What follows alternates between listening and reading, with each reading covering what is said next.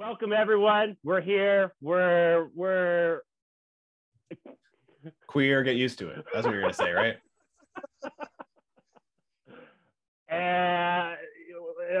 Words and stuff. I'm sober right now. I don't know why I'm fumbling this.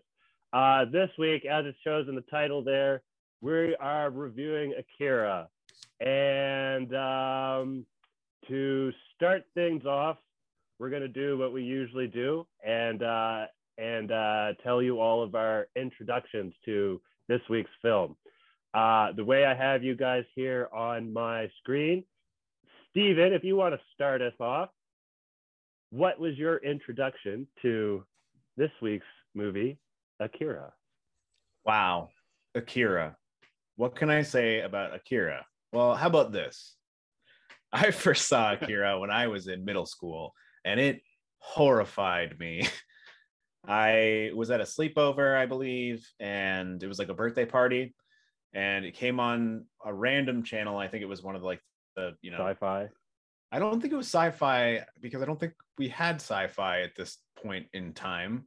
It was like a showcase or something. It was like one of the 29 or 39 or whatever. Listen, I didn't grow up in the same area as you. Right. My bad. But 39 maybe, if we want to get technical. It was actually BBOD. 39. It was 39 in Halifax. That's weird. Oh, weird. Maybe they just decided to succinctly go across the board. We need to get 39 everywhere. Anyway, I'm pretty sure it was that because they used to play anime every once in a while. And I wasn't I really enjoyed the anime that I was familiar with at that time, but it was very juvenile stuff, like Pokemon and Sailor Moon and Dragon Ball Z and that kind of stuff.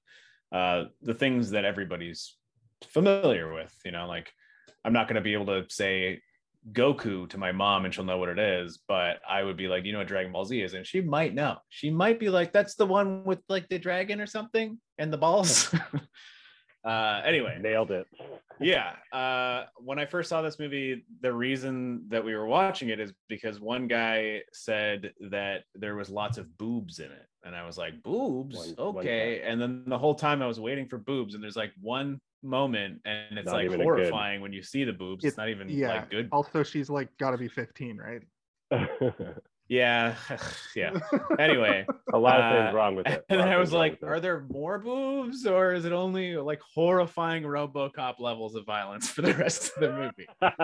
And it's, to answer that question, it's pretty much just horrifying RoboCop levels of violence for the rest of the movie.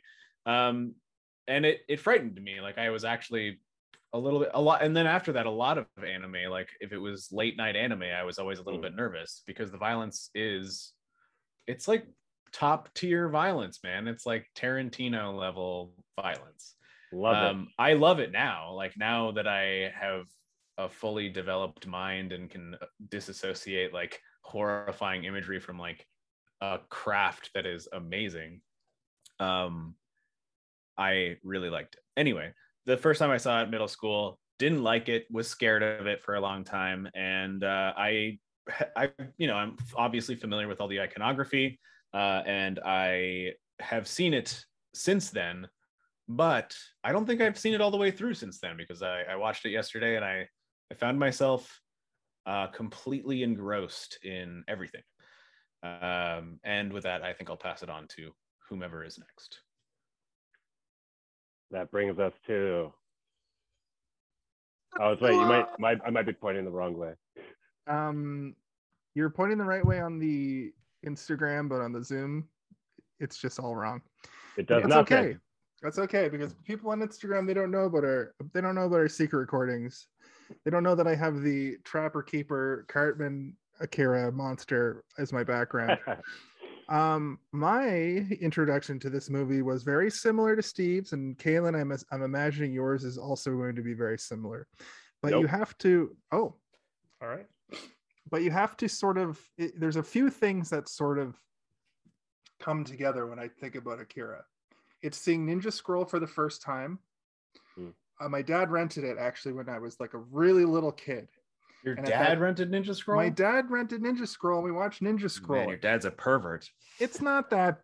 I haven't seen Ninja Scroll. I'm calling the police right now. Your dad is going to jail. I assume that has boobs in it. It also has extreme violence, just like this movie. Yes. But there's another thing that happened that was kind of weird in my childhood, where my dad gave me, like, he collected comic books and he put a manga in my backpack to take to school, and he didn't proofread the manga first. And I want to say it was Ghost in the Shell, but I don't think Ghost in the Shell has like rape imagery. Was it Ranma Half or whatever that other one? No, Ranma Half is like kids shit. Yeah, but there's stuff. Is there? But there's stuff, man. Yeah, because he turns into a girl and stuff. Oh, I thought, well, I didn't know it was a weird pervert anime. Anyway, I digress.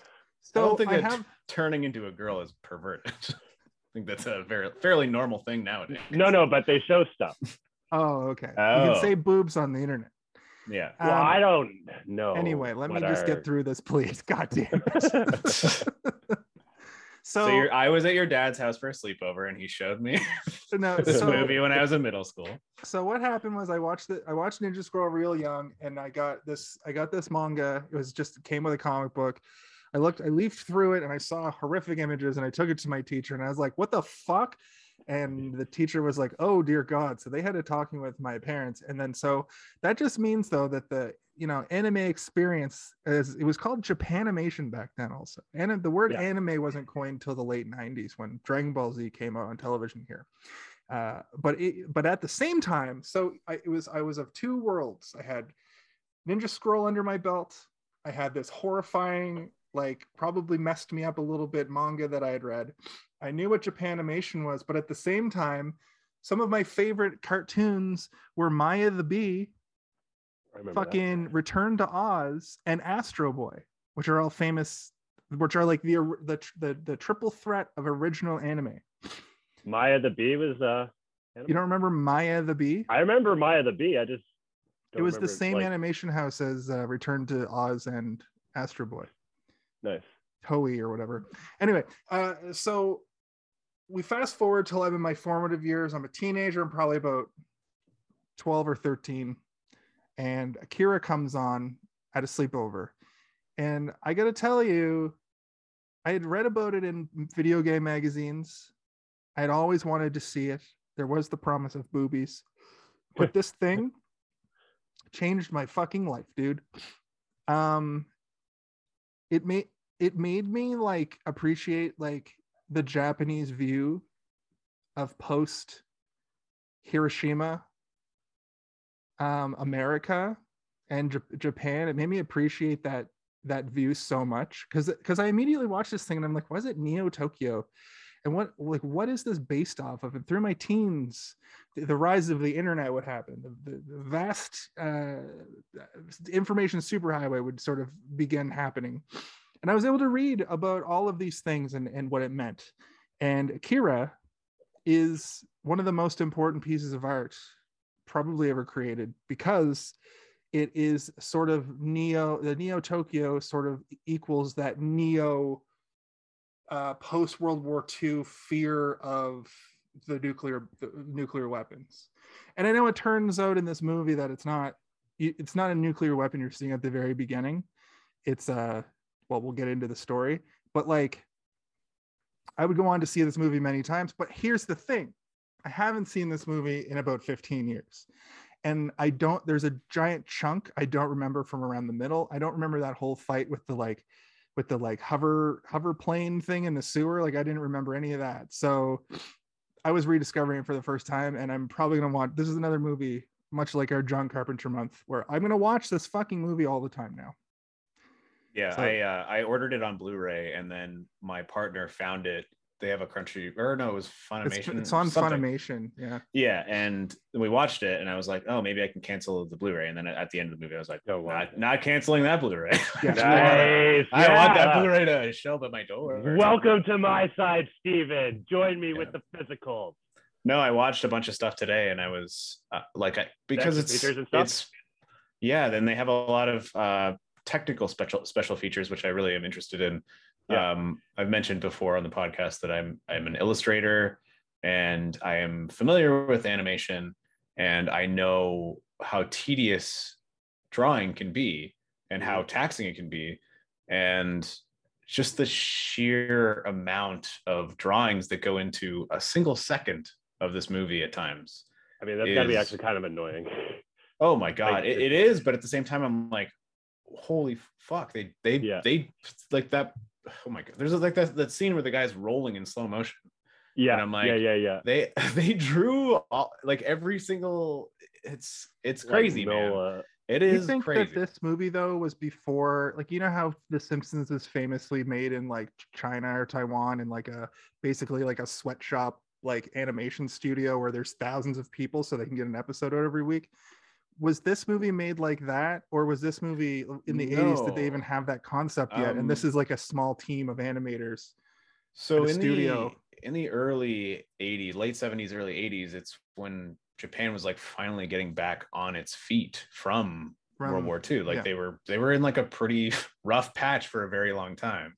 And animation was one of the things that they were just like boiling under the surface. There was all this animation going on. Things like Astro Boy and the Ghibli stuff, and like, you know, all of these things that were coming out, though it wasn't really like resonating worldwide, they had these people that were working and honing their craft for like 30 years, and like those are the people that were working on these things. And it's crazy too, because the shows like Astro Boy, Maya the Bee, and Return to Oz, they weren't on Saturday morning cartoons here. They were on at 6 o'clock in the morning. I used to get up at like 5:30, 6 o'clock in the morning to watch these shows when I was like 6 or 7 years old. Get a big bottle of cereal, climb up on top of the fridge, and eat a bunch of Flintstones vitamins and cooking chocolate. That used to be my Saturday morning special. Yeah.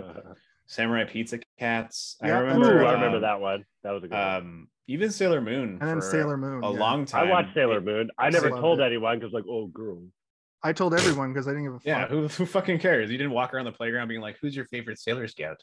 And I was always like, "Green one, Mars, baby." Mars Venus the green one. Shit out of the me. Green one?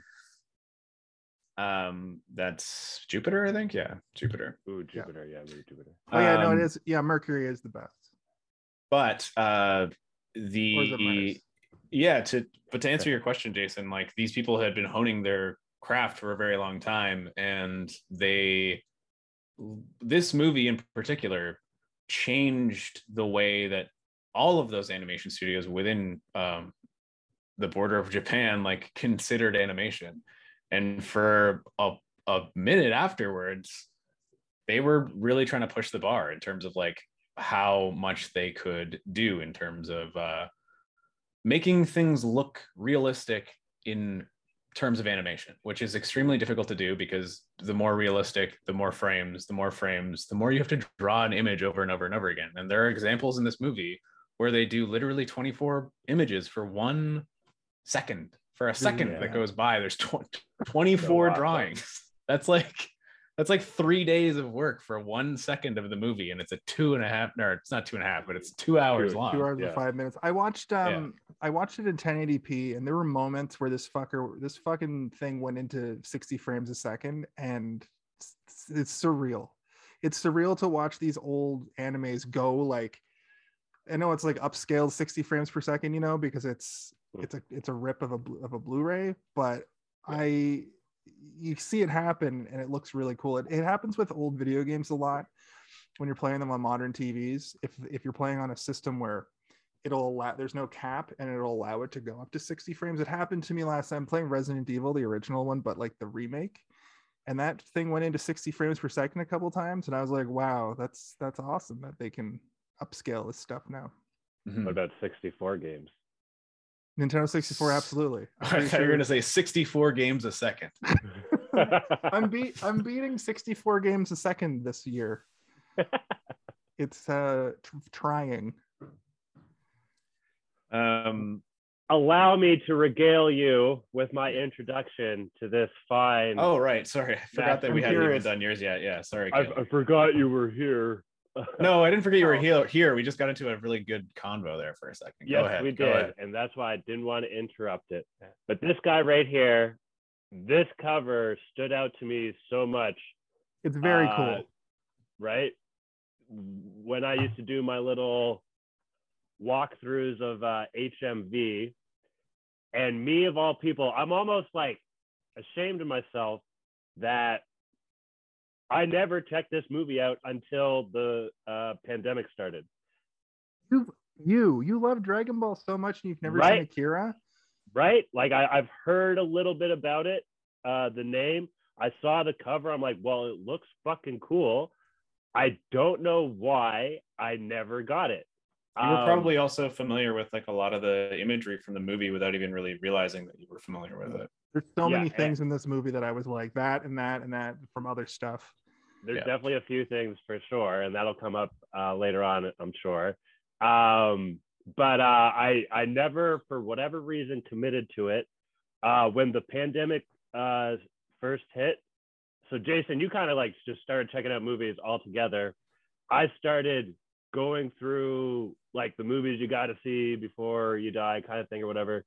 For the ones that I hadn't, like there's most of them I saw, but there's a few like little here and there that I didn't. This one being one, I was like, okay, finally I'm gonna check it out.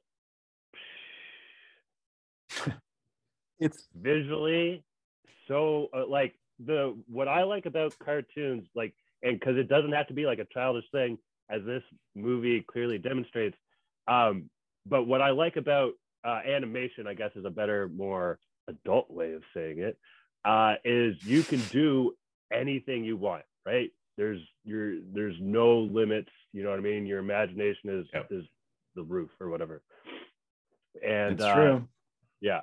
This movie blew me away. I was amazed that I didn't get to enjoy it for more years of my life.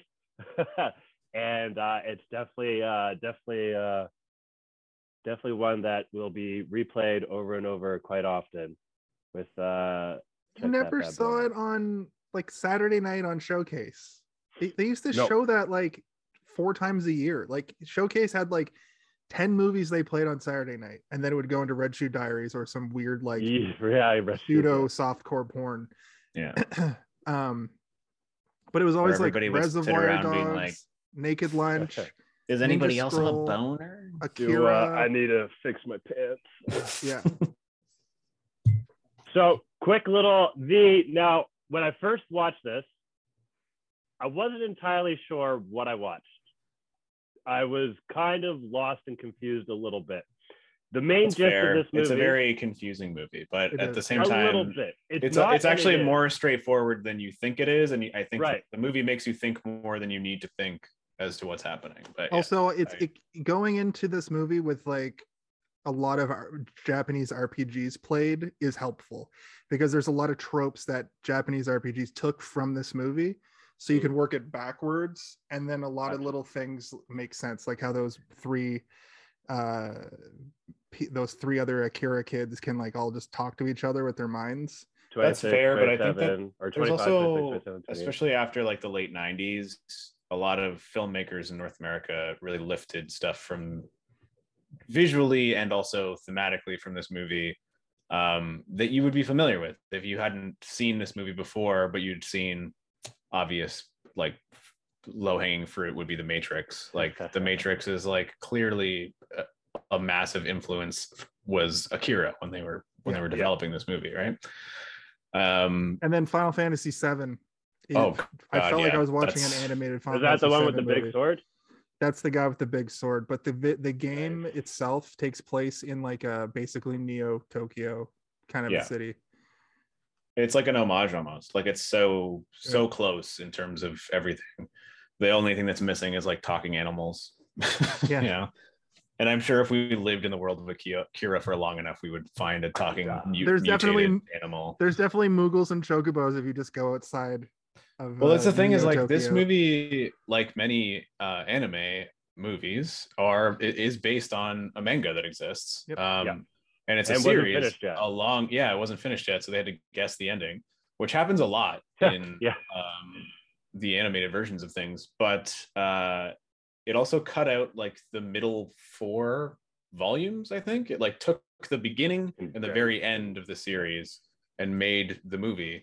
But even this movie is like super long, and it like by the end of it, you're like, it's getting very like cerebral and sort of like out there, where you're like, okay, now it's up to interpretation now. Like everything after this point is whatever you as the viewer think happened. which is fine. But I think after a certain point, for me, I was like, we could have taken the end and maybe just like, because there's two fights that are very similar between Kaneda and Tetsuo. Sorry. I'm sorry. I'm not super Akira fan, even though I'm wearing an Akira shirt. To be fair, Steve, the Tetsuo thing was also like brought back into internet pop culture when the Tetsuo Kanata, them yelling their names, became like a supercut and was passed around in the meme circles for a minute, probably fucking 10 years ago. That's where I get the yelling Tetsuo thing from. I do know that it happens in this movie many times. Stay tuned for later when I give you my Tetsuo count. When I yell it really loud. But yeah. Anyway, what I was saying is I was just saying how I would do a cut, but like it's only because by the end of it I was like, holy frick, it's still going. It's a dense movie, I think too. A lot of it is just sort of like, what do you think is going on here, and presenting you with things, and I'm like, okay, well, I could have probably come up with my own interpretation without this stuff. And then also like the fight in the stadium and the fight when the satellite is going off are quite similar. They're not super. I mean, they're not obviously not exactly the same, but like I feel like I could have done with one or the other, or a combination of the two. I didn't need to have two separate ones with a large chunk in between of them leading up into the next one. That's just my own personal opinion. And also I enjoyed both of those moments equally. I just was like, this movie's a little long. One other thing to get lost in. It is, and that's something that I was mentioning to you guys before we started recording, was I watched it with subtitles in the original dub, the Japanese dub, and I had a hard time with the subtitles, and it's because I was so overwhelmed with the visuals, and I haven't seen this movie in so long that I was like just looking at everything and like just absorbing everything, even the backgrounds. Like when there's like two people sitting in an office just being like, well, we've got to do this and that and this, and then like in the background like the cityscape is slowly moving and like sparkle off a glass, and I'm like, man, this is all so beautiful looking. And then I'm like, oh shit, I just missed like three things these guys said. I don't think I could handle it.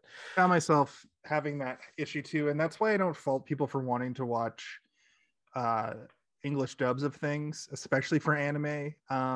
Just because of the fact that if you're just reading the subs the whole time, you're gonna miss all kinds of cool action. But also the movie Parasite there's a lot of good. It's hotly contended to be a movie that doesn't require an English dub. But did I tell you I watched it without the subtitles? Yeah, I think you've talked about it on the show, because I've told my District 9 story that's similar, where we just thought we were supposed to just kind of. Wait, you watched it without the subtitles, but like in Korean, right? Yeah. Yeah. So okay, interesting. I don't know what was like the first time I watched it. No idea what was said, but I knew what was going on, and it was an amazing movie. I think that was part of the filmmaker's intention, considering it did so well in North America. Like maybe he had that in the back of his mind. Like if I'm gonna sell this to a North American audience, they have to be able to read the subtitles but see what's going on in the movie. Yeah. So you can glance away from the words. There's also not a lot. It's not a script heavy movie. Yeah. No, yeah. And not a lot of dialogue. I'm trying to like replay Parasite in my brain right now, and I'm like, I think maybe I could follow this movie without it, because it's like you get the idea. Yeah. Anyway. Yeah. But my point is that's another movie where I think I want an English dub of it, just because I want to watch everything that's going on. I think it's on Netflix now, isn't it? Yeah, but I don't think there's an English dub of it even now. I don't think they ever made one, unless there might be a fan one made, because fans just pick up the slack all the time. Check us out. Right. Yeah. I mean, but I think at the end of the day, we can all agree that English dubs are always rough, even if it's, if you watch like the Miyazaki stuff or the Ghibli things, the movies that like they hire prestigious A-list actors to do their dubs, it still sounds like stilted and weird because they're trying to keep up with the lip syncing, right? You have like Billy Bob Thornton being like, "Oh, well, you know," he's just like tries to catch up to something. Like, that's weird though, because you watch weird. later animes. I watched Bleach and Naruto in my mid 20s because I got really back into anime when you were able to torrent Naruto everything. has a shitload of episodes. Fuck man, Naruto had a shitload of episodes when I stopped watching it, and then now there's Lopi put me onto Naruto. I check it out every once in a while. Yeah, it's a great show. It's got some really good season finales. And music. Season finales and music are that show's forte. And Naruto's a great character, but I digress. I watched Naruto with English dub, and they didn't have the same problem where the mouth. Maybe it's because with computers now you can make the mouth fit a little bit better, kind of like how when they do video games, they can just reanimate the mouth part. I'm sure that they have the power to do that, but I'm not sure that they do because it would probably be very expensive when they can just tell the actor to $10 million. Well, they definitely didn't have the ability to do it in 1988. No, they made one movie and they got the voice actors to like work around. No, they did the dialogue first, and they drew. Well, oh, sorry, you're talking about for the dub. Right. Well, that's how they do all animation. Is they do the recording of the actors first, even in North America, and then they animate to the performances because that's how you get good performances out of your animated characters. I was reading that some places don't do it, or maybe didn't do it at that time anyway. Like there was the reverse.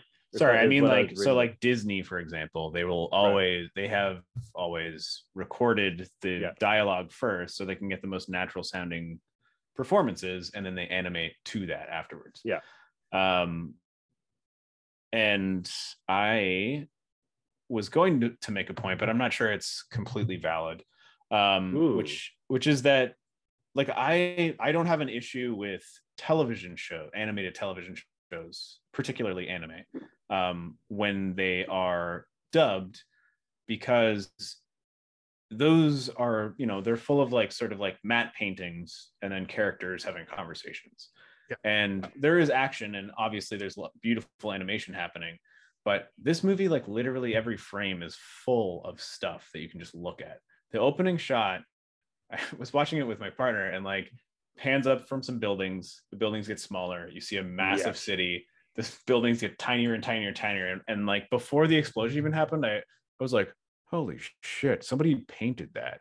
That probably took them like a week and a half to paint that whole thing. Later in the movie, towards the end, where things are exploding, and there's just like a stationary shot of like water exploding out this. Oh, it was when the Akira orb is coming out. Yeah. It's coming out from the like underneath. Is it between buildings?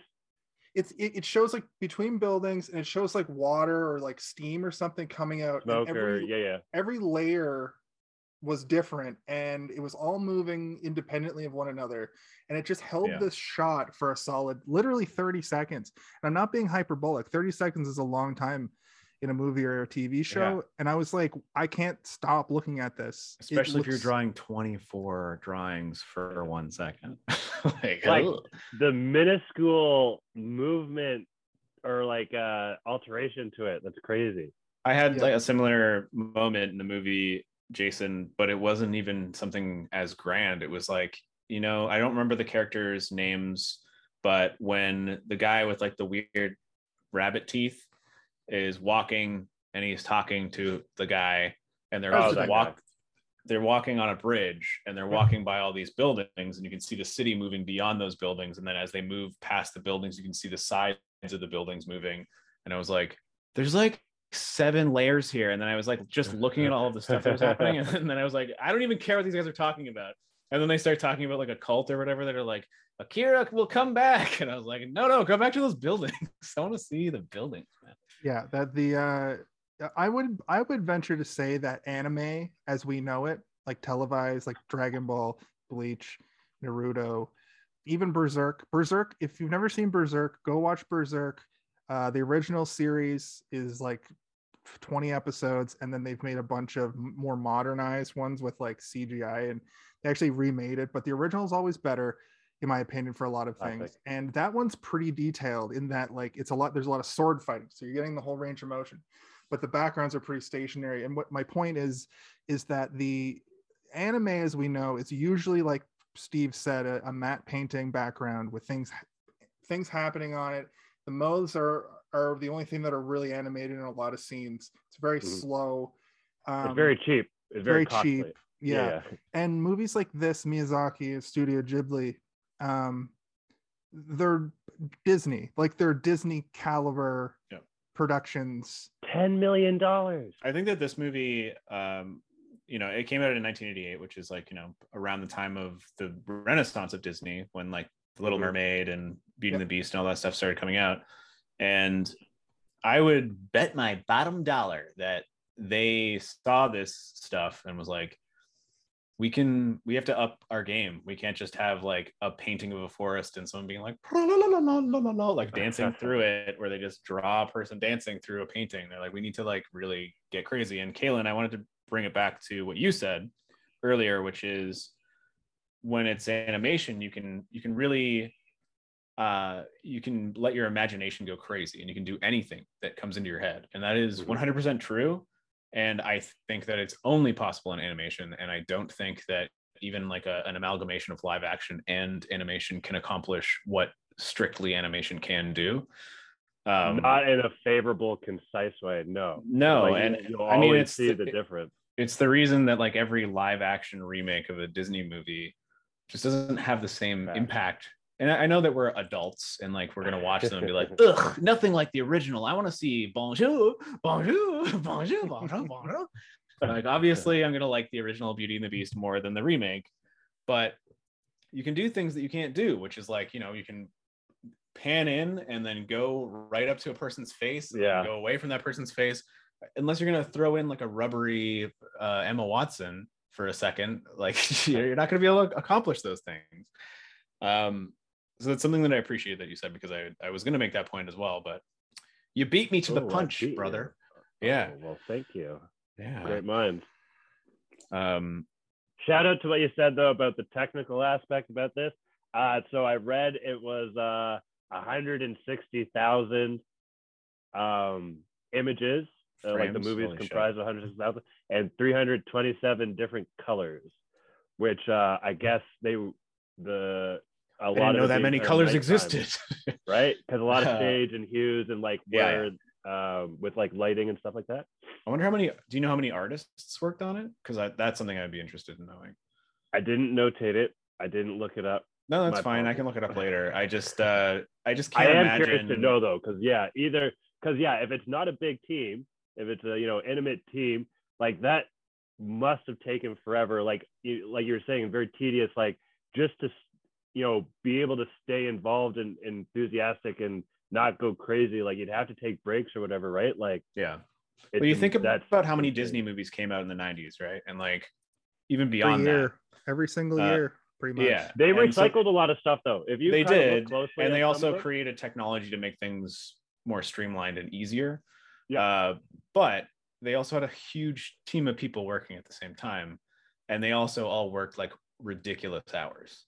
I remember seeing this like documentary about like Disney animators and how they would work for like a year and a half straight with like no breaks, like every day just drawing. And like Walt Disney is like like smoking a cigarette, like faster. Yeah, I heard faster. He wasn't the best boss. But then are you looking up how many animators there were? They would give them like a crazy vacation afterwards. Like it was like a week long Where, vacation. At Disneyland? I don't think it was at Disneyland. They would send them somewhere that wasn't Disney related. But I remember. I can't remember. I zoned out for a second reading that like some stuff about this movie. It's not really. That's why I was looking away. So my apologies. It's okay. I was trying to find out if there was ever a live action Akira. They talked about it, but it was going to cost $300 million. So they're still talking about it. It's not done yet. Did you see who the director was supposed to be at one point? Which really made me excited for a second until I found out what happened. Is it like James Cameron or Taika Waititi. Oh, So it would be What like happened? that's an odd choice. he's doing Love and Thunder, or he did Love and Thunder, Oh, okay. the new Thor movie that comes out this year or next year.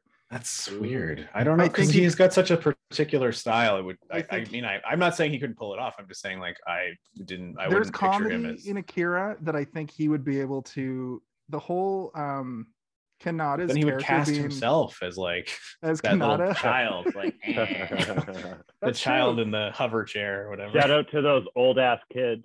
That's true. And Yeah. do you want to have something crazy that I completely forgot about this movie? I don't know. Neither of you have played the game Earthbound, but the main antagonist, Pokey, in Earthbound, the second Mother game, is directly based off of that kid in that floating chair, because the final boss you fight Pokey in a floating chair like that, and he looks the same. I'll send you guys a picture after the show. If you're And watching I this, will send you a picture of Yoda's chair from episode 1 that he sits on in the council chamber, because it looks exactly like that chair. And I was like, probably did some inspired. concept artist draw that? And George was like, yeah, that's a good looking chair. Well, we know George Lucas is heavily inspired by He Japanese is. movies. Yeah, but I think that he also was of the opinion that anime would never be able to Him and Spielberg strike turned a down chord. this movie.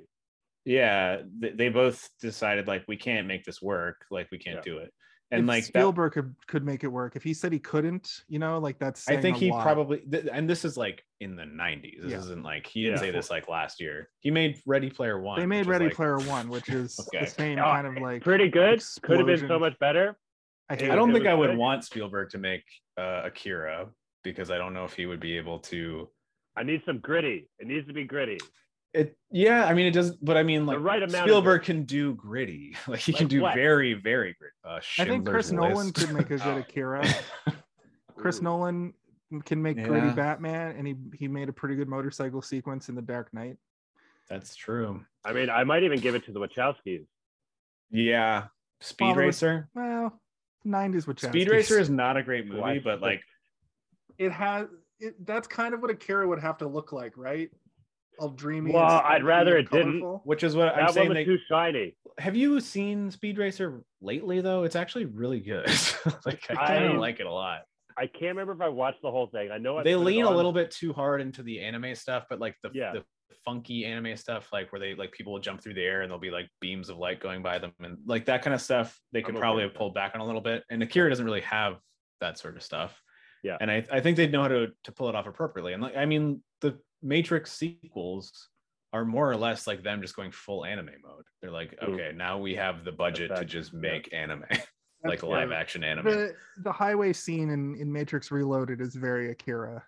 And the fight scene at the end of the third one is basically an anime like a DBZ fight, but like that definitely reminded me of DBZ when I first saw it. I was like, oh man, they're going to make a Dragon Ball Z movie. Finally. Well, I also think that was like a lot of filmmakers like moment where they were like, we can make Superman again. I think, like, we can probably do it now, because it looked a little weird in the Reloaded, and obviously the end of the first one it looked so weird. You're like, ugh, what the? Yeah, they did it wrong though. Superman Returns is canonical to the original 4 Christopher Reeves movies, and it's so fucking boring. It's so boring. The only cool part is when the I have tried to watch that eye. movie 3 times, and I have fallen asleep. It took me 3 times to get through it too, over many years. The only good part of that movie is when he gets shot in the eye with the bullet, and when he like brings the plane down. That's the only. In the movie's defense, I have always been extremely tired when I put it on, because I'm like, all right, I'll give this a chance again, and then I fall asleep like super quickly. Speaking of shots you guys like, were there any? Do you have like a handful of key shots from this movie that? Wow, there's a lot like, of good ones. Handful. Give me like 5. I'll tell you right now that when when Tetsuya's tripping out and he's seeing the toys become giant toys, and then they start bleeding milk, and he's like in the milk, and he's and they're like, he's like, oh, it's milk, and then he like kind of like just makes them go away with his mental powers, because he's figuring out that he has these powers. I really enjoy that. I really like that the weird little kid people are like, they're trapped in that room that looks like a giant like play palace. I don't know what Yeah, it's so just weird because weird it's and unsettling. implied in the movie, right? Like we didn't really do a synopsis of the movie, but it's kind of going to be hard to do. You And can't really do a synopsis of a movie like this. That's what I was Basically, saying the story earlier, is a street kid gets into a motorcycle accident and he figures out he has crazy powers, and then the government is trying. He already had the powers. Did Yes, the kid unleash he figured the powers? out. I didn't say he gains Did them. they give him drugs though? Did they give him drugs that heightened the powers? Like, well, so here's the other thing is that I think that the entire city is like taking pills and shit, right? They're called the Capsule Gang. I think that the whole thing is like that people are taking these drugs, and like there's probably a lot more people in Neo Tokyo that probably have these powers, and it's a result of Akira going supernova, and that they just are, recreationally taking these, or doctors are giving them to them. And like I wouldn't be surprised if they made a sequel to Akira where everybody discovers they have crazy Akira powers, and they've just been taking these drugs for so long. What about that sequence at the end when he's floating through and he sees the classroom and there's the 4 of them and it's the 3 kids, and then there's one that can't get a hold of his powers. I thought that was supposed to be Tetsuo. No, that was 25, 26, 27, 28. That was Kyoko. Oh, the 3 kids and Akira. And then Akira is just the most powerful one of them all. I can't wrap my head around where Tetsuya fits into it, but it might just be that he's... Well, that's like the end of the movie again is like it's cerebral interpretation, how you think, like you can basically make up your own ending, which is kind of nice, but at the same time some people are like, but what? I need answers. Yeah, we spent 4 weeks trying to figure out time loop theories. Yeah. Let's never do that again. Oh man, source code. Call back. You guys gotta check out source code. Next, yeah, but like the 2 fucking happy birthday, happy death day movies. But I think I do really like that question, Kaylin, because I think it's, as somebody who really enjoys animation a lot, I think it's probably one of my favorite forms of media, her favorite medium. Like I think I prefer animation over everything, to be honest with you. Like I really, really good animation. Garbage animation kind of frustrates me. But then even stuff like Rick and Morty, where in later seasons, like they still have their like janky drawings for their main characters and even like their tertiary characters, but like the stuff they're doing around them is so animated so beautifully. Like when they're in their ship and they're like in an escape scene, and like Rick is blowing up other ships and they're crashing into buildings and the explosions look so great, and you're like, they've taken this like janky ass cartoon and turned it into something beautiful. South Park's another example of that, where over the years they've used the same key images, but now it's like it looks like they're almost 3D in their world, and they look. I think South Park is one of those ones that, like Rick and Morty, they like improved upon their animation style, and they didn't really allow time to make them lazy or like get them into a point where they're like, well, it's cheaper if we do this. Because I think that those 2 guys are like, I don't give a shit if it's cheaper. Like we make so much money, and we should be spending more on it to make it. We just want to make our jokes. What up, Steve? Cutting down both sides of the argument. Like that's South Park's thing. They do have an absurd twist, but it's really taking a political thing and cutting down both sides of the argument. And that's that's an important piece of like, propagandized medium. Like you want to be able to show both sides of an argument and make them both look absurd to really keep bias out of it, in my opinion. The Simpsons on the other side of that, not what you're saying, Jason, but in terms of animation, like they got to a point where their animation was so good, and then it just kind of, they figured out like, oh, Family Guy is doing it this way, we'll do it that way as well because it's cheaper. And then they just like stuck with that. And I'm not sure if they went back to the hand-drawn style that they had in the 90s, but like in the 90s, The Simpsons was animated like to the level of almost like a Disney movie at points. Like some of the episodes were so beautifully animated. And then it just got boring. Like the visuals were not keeping up with the humor. Well, the humor also kind of goes away over time too. It becomes very homogenized, and the last 10 seasons have been more about the celebrity guests. And Homer has about 4 different storylines. Bart has about 4 different storylines. What's Lisa? Does he even work at the power plant anymore? I think that at one point they made a joke about like, here's all the jobs I've ever had, and it went on for like 10 minutes. And Lisa is into the new fad of the week and meets a celebrity, and that's basically every week now. And meanwhile, Family Guy was really cutting edge because they would take these absurd jokes and try to push the envelope. But once the envelope has been completely blasted open and there's no envelope left to even push, it's like, hey, remember the time I was a piece of ham on a sandwich? Cut to Peter, I'm a piece of ham on a sandwich. I remember that joke. Sorry, Jason. I don't mean to try and push us back to the other topic. I think the point was like specifically animation, like the animation in like.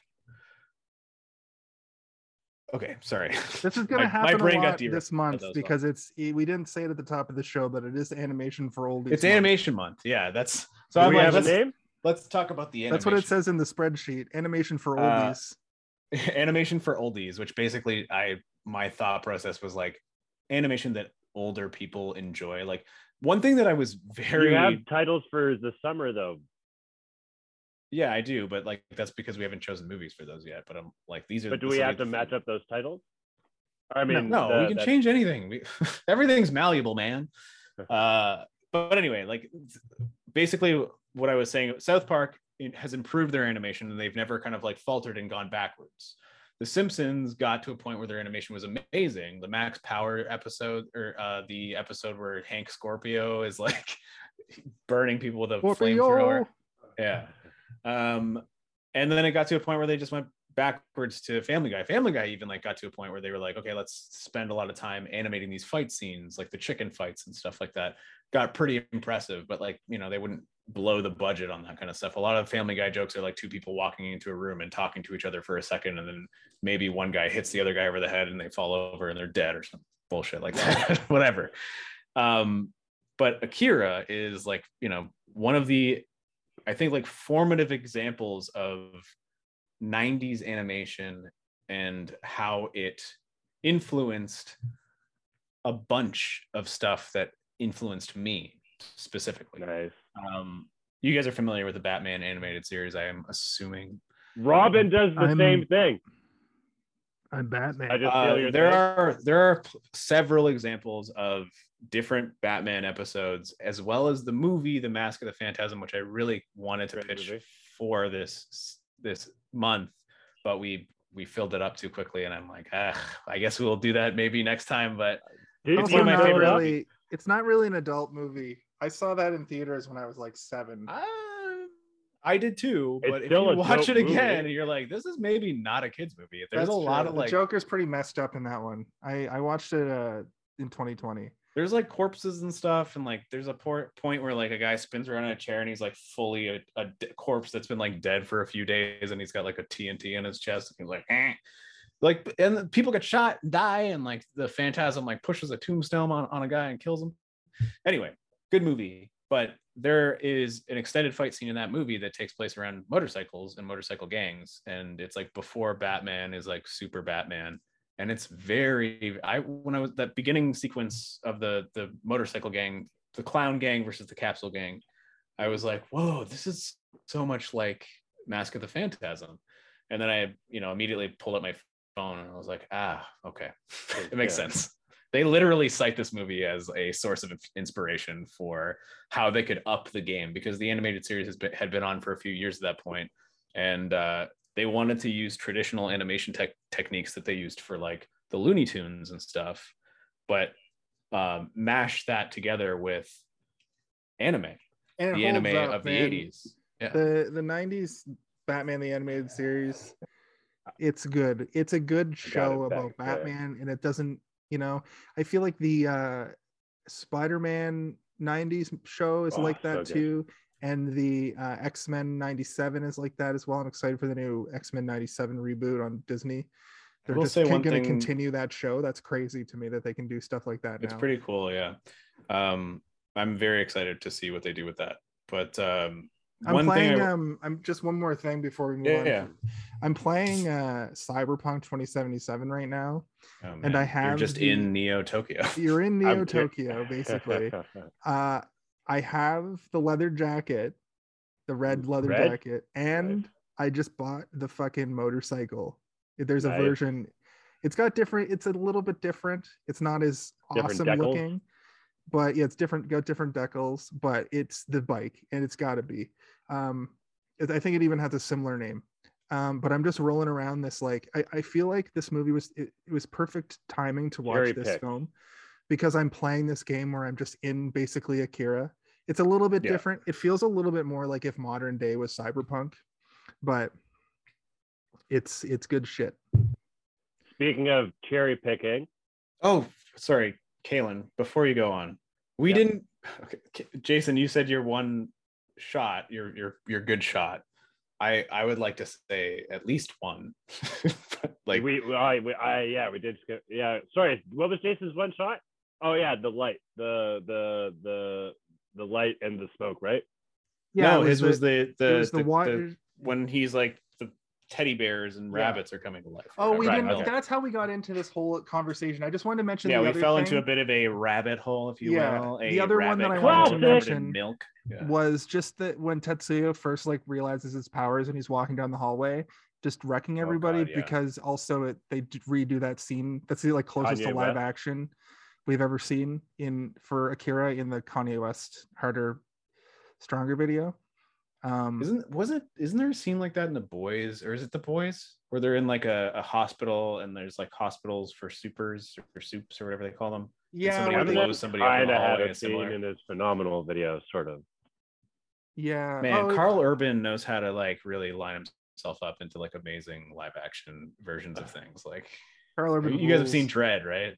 Dredd, the movie. Yeah, Dredd. it's a great adaptation. The second Judge Dredd movie. Yes, the good Dredd movie. The one that's not about the three shells. The one where he never takes his helmet off, where he just like has a sour puss the whole time, and he's like, I always get Demolition Man and Dredd. Okay, so Dredd is the one with Taco Bell everywhere.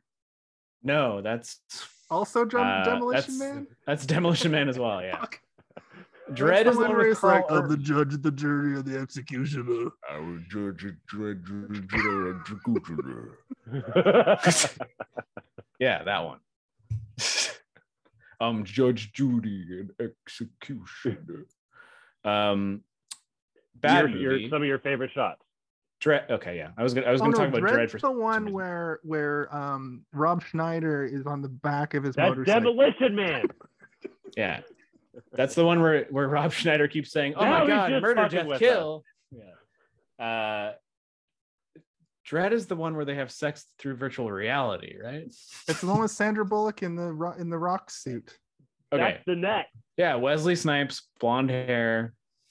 He gets fined for cursing all the time. That's Double Take. It's the one where John Jeopardy. Travolta and damn it, shit, you're right. Fuck. It's the one where John Travolta and Nicolas Cage face off and swap faces. Yes, you're right. You know what? We'll put this to rest. Jason, you win. You win the game of name that movie. But Dredd is a very good movie. If you haven't seen it, it's super duper good. Yeah. It's basically like what's that movie where he attacks the block? Then Attack the Block? Or no, The Raid. Isn't The Raid? The Raid, really it's similar the Raid. to... Yes, it's the Raid, except he's inside of a building that's like the size of a city. He's in an apartment building that's the size of a city. Yeah. Yeah, and it's all shot in Toronto. Yep. I know. I had a person. I worked with a person that was one of the security. No, he was in Total Recall. We also both new one or the good one. We both worked with somebody who did an Akira pho shoot not too long ago. Lavina, remember Lavina? Lavina, yeah. An Akira photo shoot. They did a clothing line for Akira. I think it was about 4 years ago or something. And they flew her to Japan and they got her to model all these clothes that were Akira themed. And it was very, very cool. Speaking of clothing, did you guys, okay, actually two things. Lavina's also in Shazam. So yeah. And also in The Boys. Remember when Lavina just showed up? Oh yeah, she showed up as like an actual, like with lines. Yeah. Okay, so Kanada's pink shirt, did it look awkwardly short to you guys? His pink shirt. When did he have a pink shirt on? When he was When at he's school. at school. Actually, that scene is funny because It was just the today, 80s though. but just today, Yeah, but it's like short, like it's not short, it's not a crop top. It's just like a weird, It's awkward, like cyberpunk. wide, short. Okay, it's cyberpunk, and I'll tell you we why. also- What about the like- ankles? Remember the last year or two, everyone was wearing pants where you see ankles? Yeah. That's been happening for awful. like 8 to 10 years, Caitlin. Well, listen. Maybe I was people walking- just started doing that in Nova Scotia, but We It's been are happening like for a 5 while. years behind most things. It's true. I was walking down the street in Night City in Cyberpunk, and I was like, do you think anybody in this city just puts on like a pair of slacks? You know? Do you think anybody in this city just like doesn't have No. any like weird tech on their face? yeah, but Everybody slacks just in has, like, a Cyber nice City shirt. are like all the seams are glowing neon Yeah. thread. So the reason I bring it up is because when I was watching Akira later, I was watching it going, yeah, it's the same thing. And this fucking everybody's dressed like a maniac. Everybody has weird symbols on their shirts and their clothes are all fit weird. And then he actually just had the most normal ass fucking clothes on. I know his shirt was a little short, but like he just I had- actually had a thing to say in direct response that isn't like a joke to that, Kaylin, which is like, I think that that's I also wasn't joking.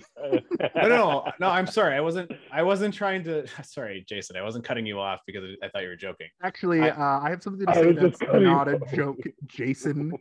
So I'm just gonna tell Jason to stop joking around and let me do my bit. All right. So the reason he's got a short shirt is wacky, wacky, wacky. Here we go. No, the reason I think that he's wearing clothes that are too small for him is because they live in a world where they Poverty. literally have nothing. Like they have absolutely nothing. That's a And good like call. I all like they that. have is each other, really. Like they have their gang.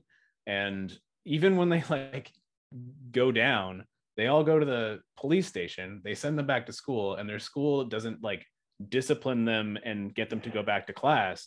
A guy just like beats the shit out of them and sends it. Like one guy is like bleeding. Discipline. Like, yeah. Discipline. And I think that one thing that like this movie really succeeds upon is world building without actually explaining anything to you. It says like after the events of World War III, this is what the world is like now. And like they don't really go into any detail beyond that, except for like you see the occasional news broadcast saying like the student protests are out of control, and then it just shows them protesting, and then like these gangs just start fighting, and you're getting all the information through what's happening on screen, and you never actually have to have Show, somebody not sit tell. down and tell you. And then even the Yeah. stuff where it is telling you, it's intriguing and confusing, and you're like, what the fuck is going on? When they're like, the council says this, and we have to have another council meeting about this, and the guy's like, well, I don't think that we need to do that. And you're Well, like, I what the think fuck are like they a talking soldier. about? They'll just use a couple of Actor words to donuts. explain stuff that movies sometimes spend way too much hammering down. Like they just call the cops Gestapo at one point. They call the freedom fighters, and they call them terrorists. You know, Yeah. like that's the kind of world building I like. The little political conversations don't go on for too long. There's really only 2 or 3 real. It's just following the president around from the council meeting to him walking with his number 2, and then to his kind of his ending where he's trying to escape with all the money, and then his number 2 was like, what are you doing? Like we got to go out there and like do the right thing. And he's like, fuck you, and he shoots him. And then that's another scene I really loved, where the money's flying all over the place. The money and bonds are flying all over the place, and he's like lumbering through it, about to die. And the fucking the president's trying to get his pills out, and he fucking gets the pills, and they go everywhere, and he has a heart attack. And then the guy No, keeps he lumbering. eats too many of them. He eats like the whole bottle. His mouth is Oh. full of pills. He like overdoses on his heart medication. It's Well, crazy. but still, the number 2 guy. No, like, he didn't swallow them. They're still in his mouth. he lumbers over. That's how I interpret it.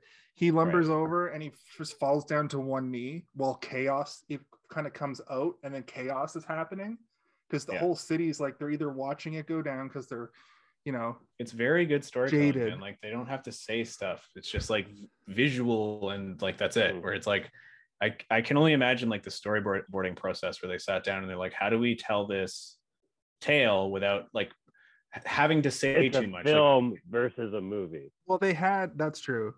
They did have the storyboards Lots of already. explosions and car chases. Lots of explosions and car chases. They did have the storyboards though. It's a manga, right? So Right. True. Yeah. they just yes. took key scenes and just filled them in basically. That's like always has been my argument since I was a kid when they do like an interpretation of something that's based on a comic book, especially a comic book, where I'm like, they literally already have the storyboards for good stories. Like, That's why why I don't they hate the just take live these? action Death Note. How do you take a perfect story and just fucking make it a gory? I thought like, the movie was okay, but I've never seen watch the anime. It's leaps and bounds until it isn't. It gets bad, but the first season is awesome, and then it doesn't, and then it's not. I read Death Note. Actually, I have it right here. Let's see. Do I? Yeah, I do. I want to make a live Got action the Black Dragon Ball Page movie. edition.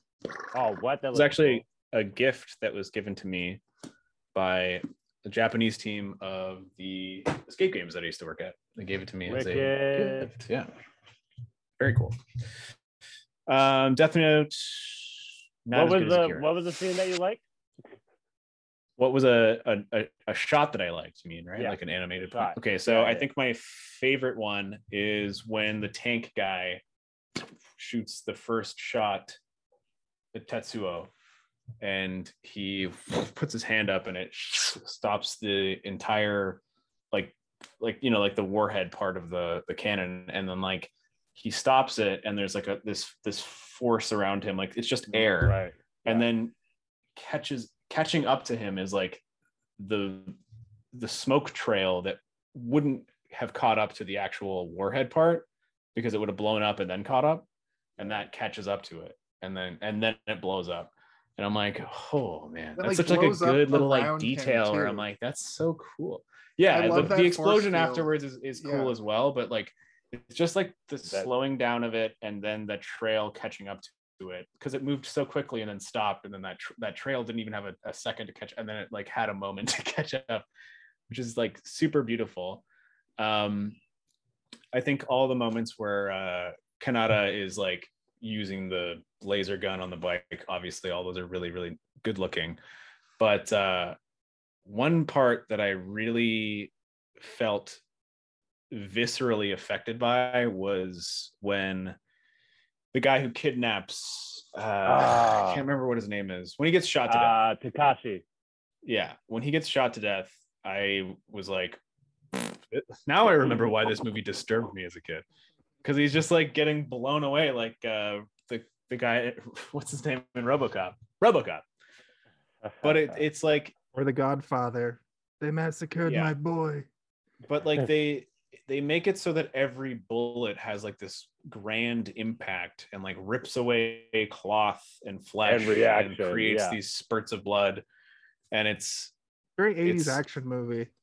It is, but it's animated, so it's not just like squibs. It's somebody painstakingly drew those, drawing like, it, and painting it. Like they draw it, and then they paint the color in afterwards. And the color and the lines have to match up, man. You can't just slap some color on. What have you been slamming fucking 7 drawings today? Yeah, I did 7 drawings, and I can't imagine having to do, what was it, 160,000? You said you're almost there. Fucked up. Just a few more. You're almost there. Yeah, you almost have done Akira today. I'm trying to think of one more, and it's like there's too many, man. There's too many good ones. The shot near the beginning, that's the iconic shot of him sliding on the bike. That's always in all the production material. I love that. Yeah, it's very. I know what mine is. It's very anime. You know how in anime is like a protagonist will get hit and they'll fly back and then slide. It's almost a motorcycle version of that. Mine's the last one I have is a twofer, which is like when he sits in like the throne in the stadium, and his hand is like turns into like it like grows into the armrest, and it's so intricate. Like there's so many little things going on in there, and then when he gets up and pulls it away, which is like a couple of minutes later, come out of all the holes they've gone through, but it also pulls off some bits of concrete and shit with it, and it's like, that's a great story beat too, because that's when you realize that he's not in control of the shit inside of him anymore. What the fuck? Oh no. Sorry. I hope the whole Instagram doesn't go down. Did someone do something? No. I didn't. Okay. I'm still live to air, buddy. Sorry, viewers, but apparently I need to tell Instagram which of these pictures have a boat. Oh no, is that what's the back part of the boat called? Stern. Uh, You're getting a captcha right now? What the fuck? Anyway, this Is podcast. the shit pause? Oh no. You ended the live. I didn't live. end it. what happened? The message came up. No one tried to log in, right? No, we're sitting here talking. Well, what you can do, Kalen, is just put it up. You don't have to put a message, just put a picture on it and put it up. Yeah. Right quick. We can cut this out of the later version of and then just go live again, and we'll just have two parts on the Instagram page. It's fine.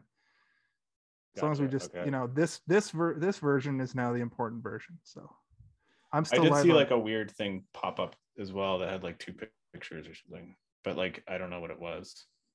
We'll send you via blah blah blah. I got 71 likes so far on TikTok for this. So 71. Wow. For this, you're TikToking somebody right sent me now? a gift, actually. Ooh. Do you know them? Nope. Do I want to give this my phone number? No. Okay. Just get the live going again. Freaking did you put a picture on the live? Did they ever make any kind of sequel What to the this at all? Fuck is No. this stupid ass. Fuck. No, I remember there's- there was a I'm ghost in the sorry, everyone. It's okay. I remember there was a Ghost in the Shell like There's a sequel because it subsequent- ends in a cliffhanger, and they made a sequel like probably about 10 years ago. Yeah, no, but I mean that like they made a Ghost in the Shell thing. I don't know what it was because I started There's a watching it and I was like, this is bad. There was But a TV show, yeah, that I think is But they made it look like the poster for it looked like it was an Akira sequel. Like the person was wearing red and had a red motorcycle, and I was like, is this Akira? And I put it on and I was like, this is not Akira. What the fuck is this?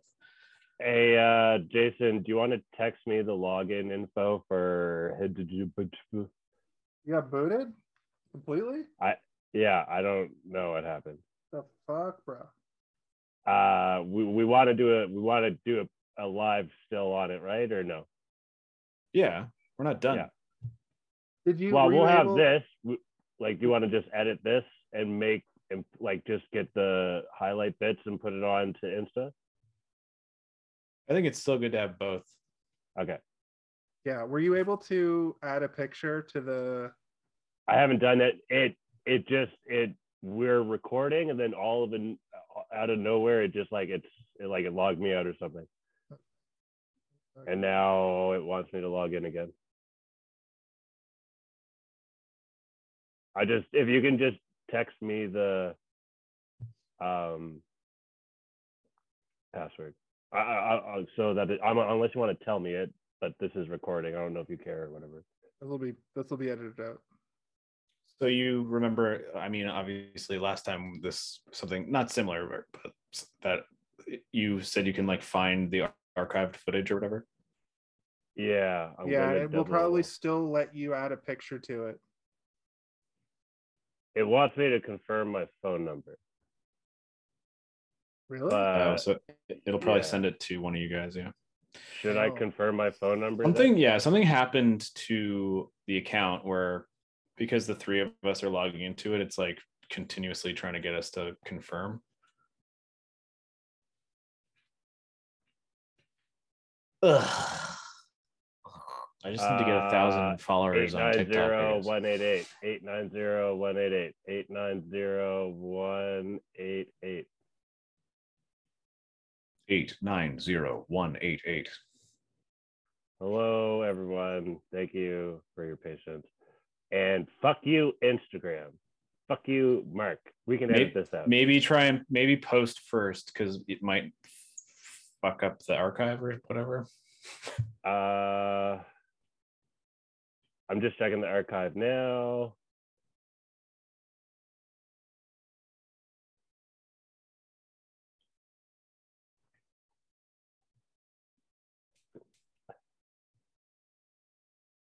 And it's not loading for some reason.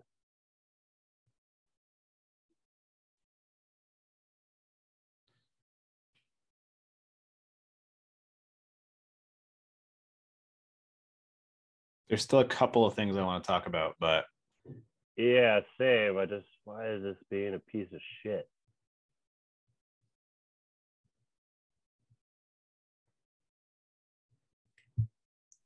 Did you see 21? All one word. No, I'm back in it now. I think Oh. I'm gonna try and live. It saves all of your live recordings. TikTok Yeah. does the same thing, so it should be fine. all right.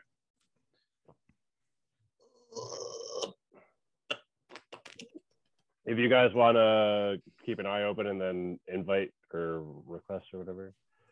Oh, hello. It's part 2. Actually, this is actually a great time for part 2 because this is a 2-hour movie. And hey, Intermission. exactly. The words coming out of my mouth. Welcome everyone. We're going to continue talking, even though sometimes technology does stuff that you're not expecting it to do, and then it does.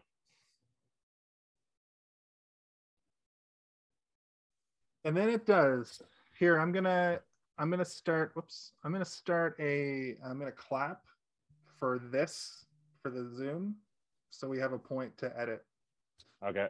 What? Hey, do either of you have one of those boards? No, people just clap now, unless People it's like just a real clap movie. now. But what about? I mean, they call it a clapper, so they realize they're like, wait a minute. On podcasts, it's always Yeah. For movies, because they do Also- a million takes, you does it have also to like write sync the the takes. mic? I'm not 100% sure what the just clapping on a podcast is for. Yeah, it'll help you sync up audio. Maybe it's a placebo. A lot of like, if you're doing video and audio, and then you're doing, like, if we were all recording our audio differently, you could sync up the clap together, and then it would sync all your audio together. Boom. You just filled in a hilarious like question I've had for many years about why they clap on podcasts specifically. I get why they do it in movies, because it's like this is the start of the scene, and that's for editing. It has info. Well, we're And back. Well, I'm glad I helped. Hello, welcome back, everybody. Part 2 of Akira. I'm gonna put Review. pictures. What were we talking about? I'm so we were going well, I feel. We were talking about shots. I know that Shots. was one of the things we were talking about anyway. Well, I mean, one thing that I think this movie does extremely well is sense of scale. Something that is difficult to accomplish, but the more and more we go into the future, scale is becoming like easier and easier to sort of like fake, and a lot of movies use it to give a grand sense of like, you can take like found footage movies, for example, and you can add something like looming in the distance, and you can like make it deep into shadow or covered by fog, and put something in the foreground to give you perspective. But like, you think back to movies from the 60s or 50s, like giant ants attacking the city, or like Attack of the 50-Foot Woman or whatever. Just forced perspective of a fucking either a real ant or hilariously hilariously claymation ant. Yeah, I always like the like 1950s ant movies because they just use forced perspective of an actual ant. I really like the ones that. Have you guys ever seen the 1980s Blob movie? I've seen bits and pieces. That's a movie I do want to go watch because I feel like I'm gonna love the Blob because it's kind of tongue in cheek, right?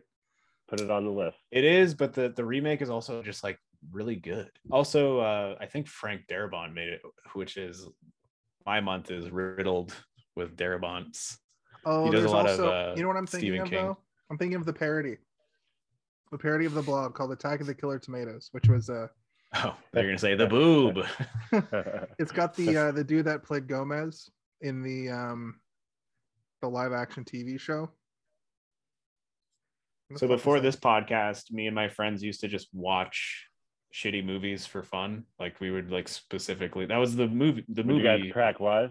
And you wouldn't even podcast course. it, then what is even the point? I don't know.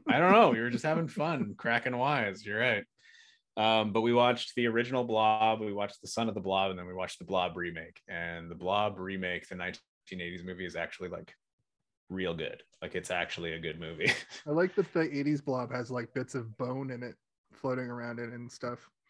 Yeah, and they make it like a gross, weird color. Like it almost at points looks like chicken meat and like bubble gum. It's really gross, but also very good.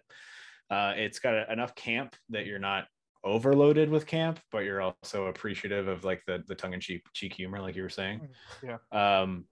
And at the end of the movie, it's one of those ones that does not successfully accomplish scale in the way that you would like it to.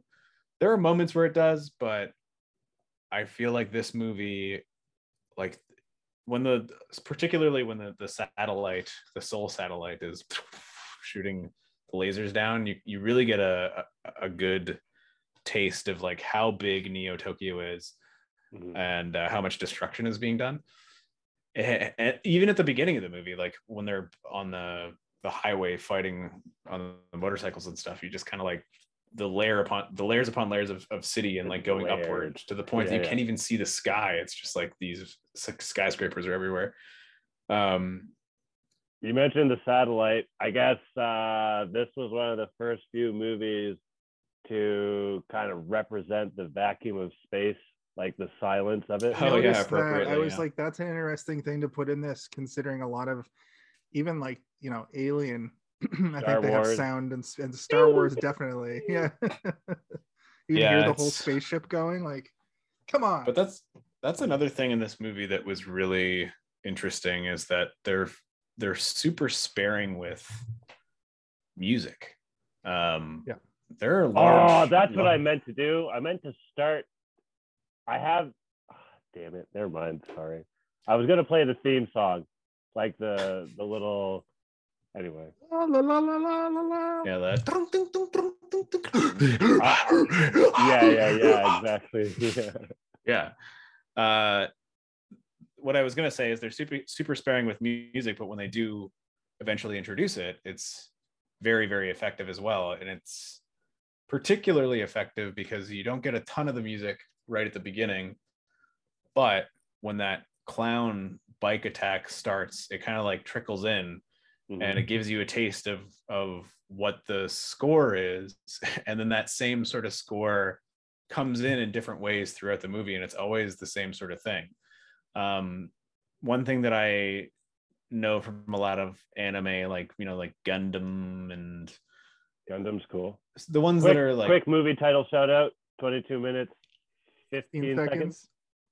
But this is also the movie that they've said the name of the movie in it the most, probably, of any movie we've done in 37 episodes.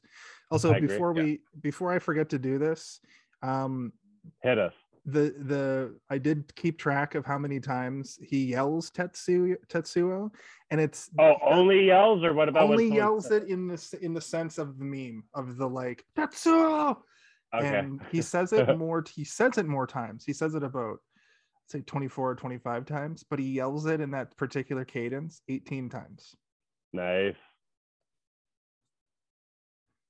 That's some useless information you can take to your grave, everyone. I'm gonna put it on. I'll take it there and I'll bury it with me, because I plan on burying myself. Wait 18. Wait a second. I'll add that to the thing. I don't know what that means. I was using my phone to try and find my phone. I couldn't find it. One thing that's interesting about the score of this movie, not to go back to the score. No, let's go back. Yo, great album by the Fugees. It's a hard score to digest, like, on its own. Like, it's not something that you are going to toss on to relax to, or even to study to, or to, like, even working out to. It would be weird. There's only one real song in this movie, and it's just like at the very beginning when they're listening to just sort of like, it's just like nondescript music playing from the jukebox. And that's the only time there's music that's like music you could close. The rest of, like, it is not score. I don't even think there's a real, like, this movie isn't really scored. I'll play it right now. I got it queued up. It's almost like Hans Zimmer where it's kind of just like an Yeah, extended sound. That's why I think it's very appropriate, because it like ramps tension in a way that the silence of like all of this shit happening, and then all of a sudden, like once the score comes in, you're like, oh, something's about to happen. I'll tell you right now, I you're know gonna, something's gonna happen. when they do a live action Akira movie, Kavinsky and other new retro wave artists are going to be all over it. Yeah, they're going to Kavinsky will get probably some Nine score Inch it. Nails and some Daft some Punk will come Radiohead back to do a alumni. song. Yeah, Ooh. Daft Punk will come back to do a song for it. Daft Punk, that'd be dope. That would be dope if that happened. Daft Punk, Kavinsky, what are they called? Overdrive. Yeah, Overdrive is good. I hope only for like the cityscape music stuff, like just to like appropriately, you know, like in Tron Legacy, where you know Daft Punk did the score, like they like literally wrote the score, but they also wrote like some Daft Punk style songs as well to be in there. I never and saw the movie, but I've listened to the soundtrack because I'm a fan of Daft Punk. You know what? It's not that bad. It's actually it's not that bad. It's probably worth a fine. watch. It's worth a watch. It's probably fine. I love Tron's Deadly Discs as a kid, you know, for the Atari. I mean, loved the original movie. Also, the original Tron is like, I didn't even like that shit as a kid. I loved it. That's another. I thought it was showed- Pong. Is it not Pong?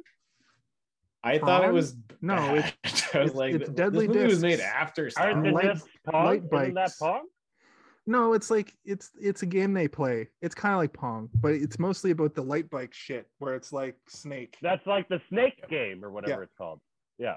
Oh, you know, what was that? What was the movie we watched where you called him? Oh, the Mouth of Madness. Where you're like, you know, these fucking D-list actors. The guy who's like the guy who comes in, he's like, well, I'll come back on Monday to see him again or whatever. That's like the main bad guy in Tron. It's like, I am the bad guy of Tron. That's a Disney movie from the 80s. That's another movie my dad showed me. That's kind of a contrast. They really tried to Disney Pirates has of the some weird Caribbean things in their bag. that movie. They were like, let's take what we did it with Pirates. We got a good $1 billion off of Pirates of the Caribbean. Let's do it with Tron. And then they tried. And they're like, nobody seems to like this. Yeah, nobody likes neon anymore. Yeah. Nobody likes blinding neon. I liked it though, man. I saw it and I was like, that was cool as fuck. I need to watch both of them. I tried to do a thing where I watched Blade Runner, and then I was going to watch Blade Runner 2049 immediately after, and I didn't. Do it. But I'm just but it does mean I can just watch Blade Runner 2049. I do love Blade Runner, but it is that movie is a slog, dude. I've seen it a million times, and like I put it on to go to bed now. Sometimes when I can't sleep, I'm like, like Harrison Ford, Lord of the Rings for me. I need to figure out if you're a robot or not. It has some real slow, like some real quiet, slow moments. Well, everybody looks like the whole city is night all the time, and it's like everybody seems like they're about to go to bed. That's why you're like, there's never any bright lights, so you're just kind of like lying there. Everyone's whispering, kind of talking, and it's like an echo, like they're talking. It's always like sounds like they're talking in the distance or in the other side of a room. Every shot sounds like they're talking at the other side of a room. So it's very like it's a good movie to go to sleep to. I have like the every version Blu-ray where it comes with like 10 discs, and there's like different versions of the movie, and like one of them is like the theatrical cut where it's like Harrison Ford has a like a noir detective narration throughout the whole movie, and it is like the worst fucking thing I've ever seen in my life. It's bad. Don't watch it. I would recommend never watching it. I kind of want to. No. What were you gonna say, Kaylin? You had your hand up. Yeah, for a sorry, long you had your time, hand buddy. up. Yeah. When they detained the kids, so when 26 escapes and the cat like runs into Tetsuo, and then there's an explosion or whatever, and I think that unlocks his powers within or whatever, and then the kids get detained, and then the Kaneda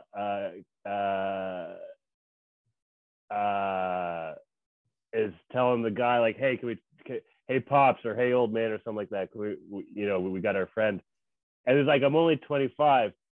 He didn't look 25 to me. Like, I mean, I'm not really. Yeah, they could have drawn him younger, right? Oh, sorry. Yeah, there's like a weird gag where he calls a guy pops, stops, but he's like, I'm not that old. I'm only 25.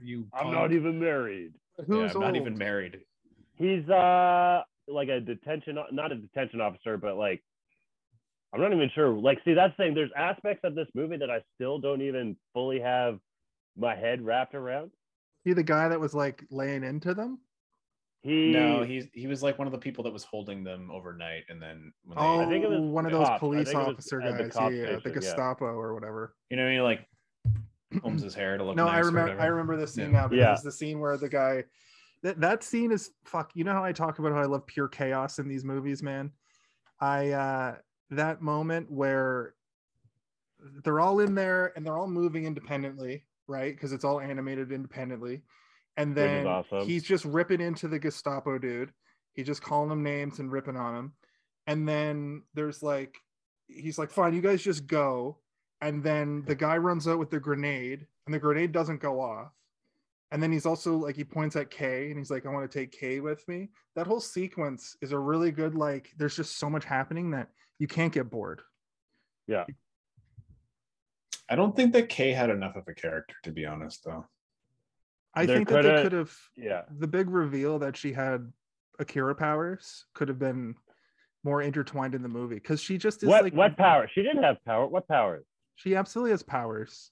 No. It seemed like they were what's-her-face was operating taking her through over. her. Yeah. Yeah. Oh. Fucking she was controlling her body and telling her what to say, or like making her say what she wants to say. I thought that when he what? Did I Okay, tell completely us when you think she had powers. So when it's just her and it's and Tetsuo, and she like throws On the bike? No, they're like in the sewers or wherever. And sewer? She does this and throws one of those pipes at Tetsuo, and he throws it off and comes out. And he's like, "Oh, I see you've got a piece of this too," or whatever. Right. Yeah. I think that she's hiding her powers. Me... And then at the end, when they have that flash, the fourth person, I also thought might have been her because she's like, well, if the three of us go in there, then we'll never come back. But as long as we save the day. But that might have been like the four of them had to get back together to stop the Akira. And that's what Steve was saying. Like, you can kind of interpret things in this movie as any way you want to. I was sure that Kay has powers. Okay. It always seemed to me throughout the movie that the children were operating through her, like using her as a conduit, which does not necessarily mean that she does not have powers. It just means that she has a different type of power, which allows them to use her as like an avatar for their abilities. Which again, like that's still a power because like they couldn't do that to everybody. If they could, they would have been doing that the whole time, right? They would have taken over the general and like actually during any fight. The colonel. Is that a Buster Keaton callback? Nope. Yeah. We will never call back to that. If we ever have like a lot of fans, I don't know if that's going to be our greatest episode or we're going to have to delete it from existence. Yeah. What, Buster? No, what we'll do is we'll do an English dub of it. We should make Kalen could go back and do all his lines again. Well, what I meant to say was... We'll do a commentary track. Hilarious. We do a commentary. We should have it playing, but then just all three of us dub over it. Yeah, it'll be like, a mystery science theater. I was trying to make this point, but Kalen would stop saying, guys. He stopped saying words for a while. Yeah. It's my birthday. Yeah, I was trying to make a point, man. Yeah, it's my birthday. That's beyond the point. The point is that it's my birthday. We could make it an Easter egg episode where they have to like go through a series of actions to find it. We'll put it at the highest on our Patreon that we make eventually. We'll put it at the highest tier. If you give us $50,000, you can watch this fucking nightmare episode. That made James almost quit the show. Yeah. I'm sorry.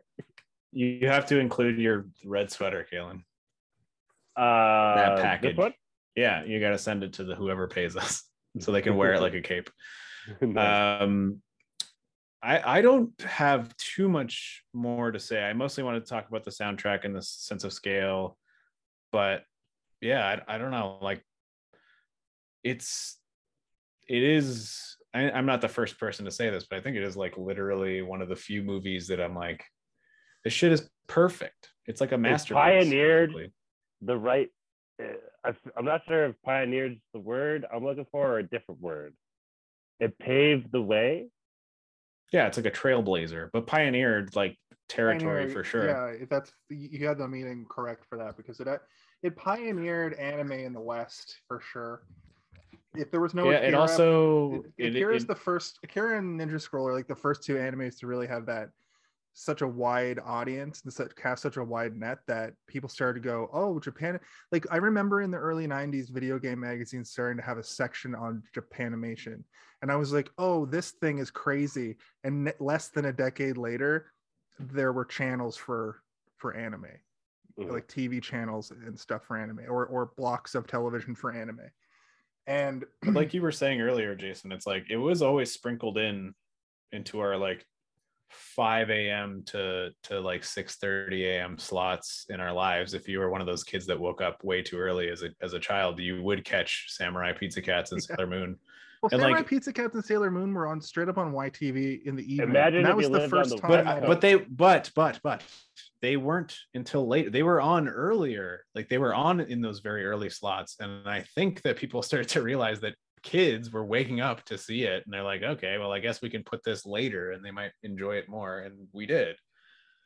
And it had an influence. And like I fucking loved anime when I was like in middle school. I was all about anime. All I drew was anime for like a long time. There was a straight to VHS Final Fantasy V. Final Fantasy V famously never made it here until the late 90s, but straight to VHS Final Fantasy V sequel that was done in the same style of animation. And it's really fucking weird and has nothing to do with the video game, which I'm also playing right now, coincidentally. But I thought it was notable because that shit, Japan, if you lived in Japan from like 1985 to 1995, you probably got so much cool anime. What's that? Son Goku? Did you draw that, Caleb? It's not showing up very well. It's showing up okay. Put your hand behind it. Do influencer hand. Idea. That's pretty good, man. There you go. That's a good drawing. Yeah, don't mind me. Sorry. That's Goku from original Dragon Ball, right? Yeah, the original Dragon Ball. And Bulma is like nobody's funny perving one over her yet. The funny one, yeah, the one where he was just like a gross, horny little kid. Yeah, I remember watching that and being like, "What the fuck is this?" Kame is the horny one. He doesn't know. He's not horny. He doesn't have. That's not even a channel in his brain. Oh right, I'm thinking of the pig who wears the underwear on his head. Oolong, and Master Roshi or Kame are the horny ones. I think I just attributed horniness to that show in general. Yeah, that's Akira. Master Roshi? Yo, Akira. Way to segue. Akira. Toriyama. I drive an Akira. I think the police are coming for you for crimes against Japan. Toriyama didn't draw any of Akira. No, but I mean the name. Yeah, he's just taking two Japanese names and saying, That's why he's going to jail. He's going to jail for 25 years for racism. He's going to jail for murder for saying something mildly racist. That tracks. Well, in our current society, yeah. Listen, I'm Judge Jury Executioner. So, Kalen, I don't have any. Do you want to hear my shot? Mm-hmm. Oh yeah, we didn't talk about your cool shot. What were you gonna say? Oh, I was gonna say that I've also said everything I have to say about this movie. Okay, you're ready for me to bring it home? And AEW Wednesday night AEW Dynamite isn't gonna watch itself. Whoa. Are you getting a teen burger or a Papa burger or a Grandpa burger? Nope. I can still hear you. That's A and W. I'm talking about AEW. Oh. The professional wrestling program, the best professional wrestling program in the world currently. I will concur. You don't have. Oh, I thought you were like, I will watch it, and it's like you don't have to, but you might like it. I don't know. Wrestling is a tough sell. I might bring back the wrestling podcast. Yo, wrestling. I'm not opposed to wrestling.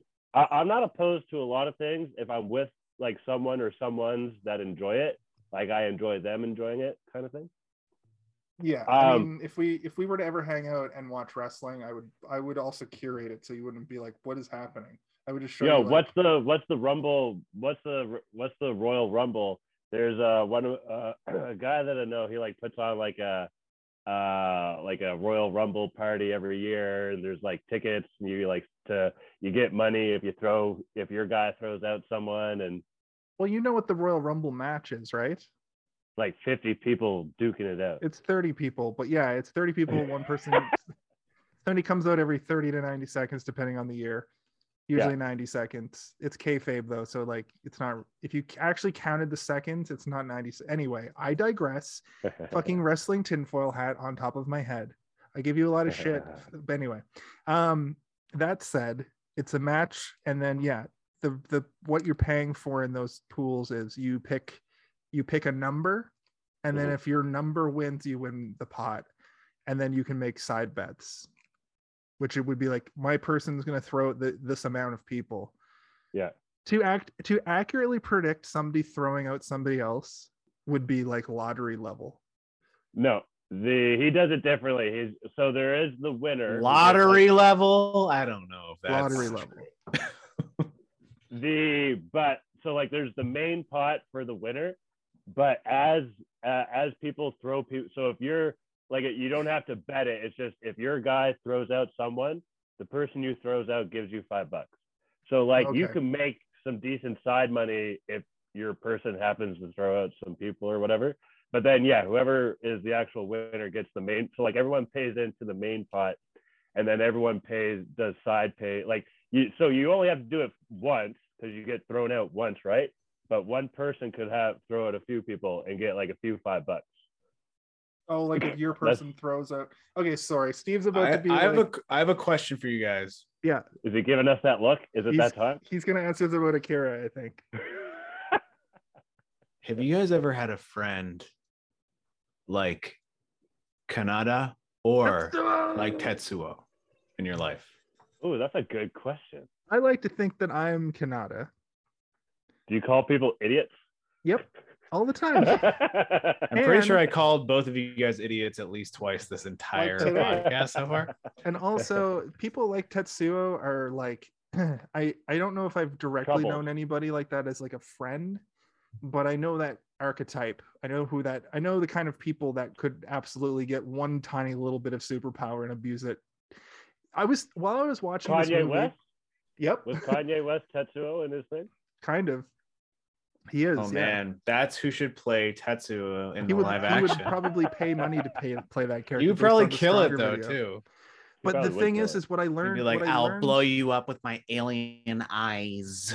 What I thought about while I was watching this movie would be a month where we do unconventional archetypes, and what I mean by that is do Chronicle, because Max Landis obviously took a lot of inspiration from that.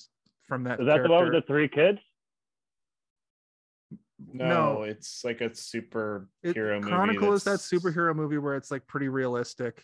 With 3 kids, right? They get superpowers? Yeah. Michael B. Jordan and the dude that played Green Goblin.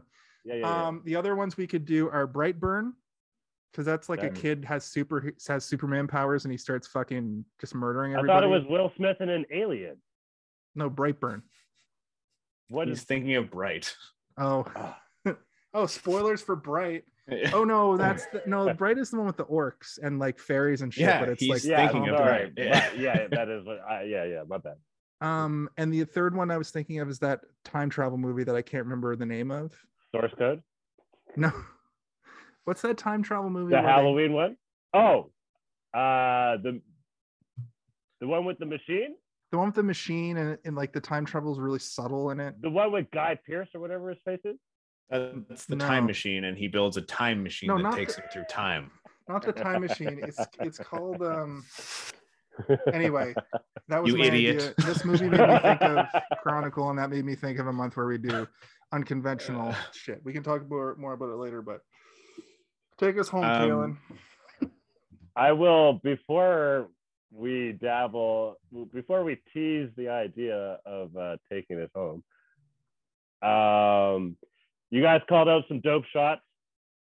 One shot I want to add to the mix is when Kanata runs, jumps off the bike. Primer. Flying kicks the Primer guy is in the other face. movie. Primer Say is it the again? other movie. Sorry. What is it? Primer. Primer. I've never Primer. heard of that. It's a movie from the early 2000s. It's a time travel movie. I'm down. Have you seen the movie Powder? It is a beautiful movie. What are you guys laughing at? I think that's when we know we got to end the podcast. Is when somebody brings up Hey, Powder. did you see this one? Powder. Yeah. Think about it. The flying kick to the face, though. I want to add that as a shot. Also, I want to do a musical shout out to Lupe Fiasco's Tetsuo and Youth.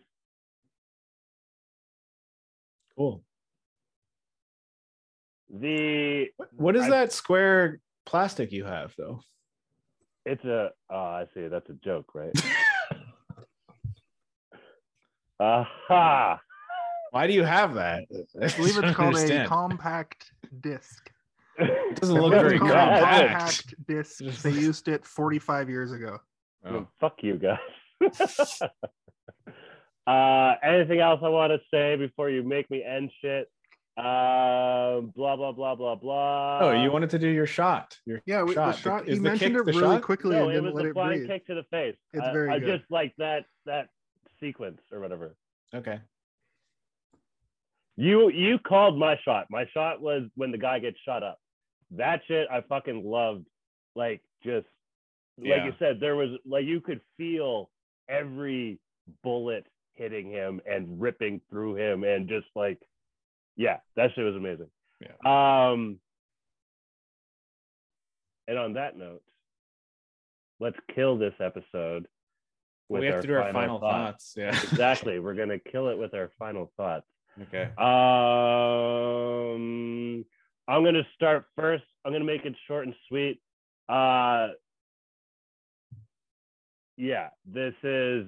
This movie is talked about for a reason. A lot of and the proof is in the pudding. A lot of time and effort went into the production of this, and it really shows the quality of this movie, the quality of what an animation can look like, can be, can make you feel. I wish I saw it sooner. I'm surprised I haven't because it's definitely up my alley. And I'm glad that I finally did and committed. And I hope that for anyone out there that hasn't seen it yet, they go check it out and enjoy the ride. For anyone who has already seen it, you already know what we're talking about. And, we'll see you there. How'd we start? I think we went and then we did. So let's do, I guess, Jason, if you want to go next. At the end of the day, in my intro, I pretty much ran down how I feel about the movie. Its contribution to Japanese animated entertainment is unparalleled, besides maybe Studio Ghibli, and it's an important movie for a lot of reasons, which we went over during the show. But it's like you have to see this movie if you're a fan of anime, video games. If you want to know where a lot of like tropes have come from in video games and sci-fi, there's not a lot of overt references to Akira besides, the Matrix, and you don't see it very often because it's hard to replicate without ripping off completely, because it's so original and it's so cool. I just wanted, the only things I didn't bring up, we did talk about these things sort of, but I just kind of wanted to run down a list of the direct references that I noticed. And it's Final Fantasy VII, it's Earthbound, the Trapper Keeper episode of South Park has Cartman actually turning into an Akira monster, the Stronger video by Kanye West. Seeing all of those, they're so different. It's such a vast difference between those things that I mentioned, and they've influenced them all so greatly that I have to give this movie with a really hard line 4.5. The only reason it's not a full 5 is because I had to watch I don't speak Japanese, and I had to watch a bad, like the dub isn't very good. The dub could be a lot better. I wish they would recut the dub and do a modern. It cost them $1 million to fix it the first time. I didn't. I bet they'd make $1 billion if they did it again, though.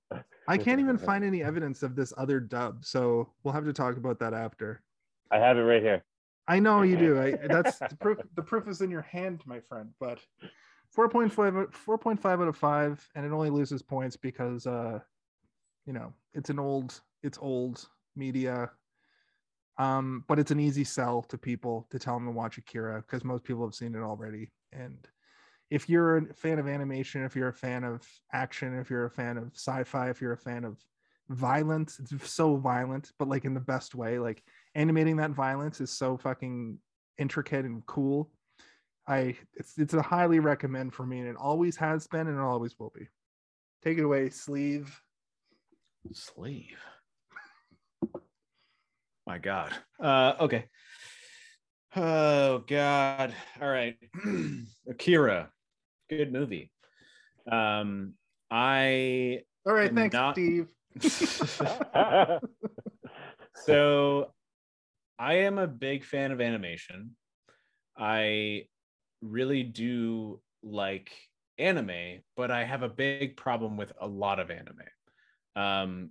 I think that a lot of anime falls into a samey category in terms of how they animate, in terms of what they do, in terms of their storytelling.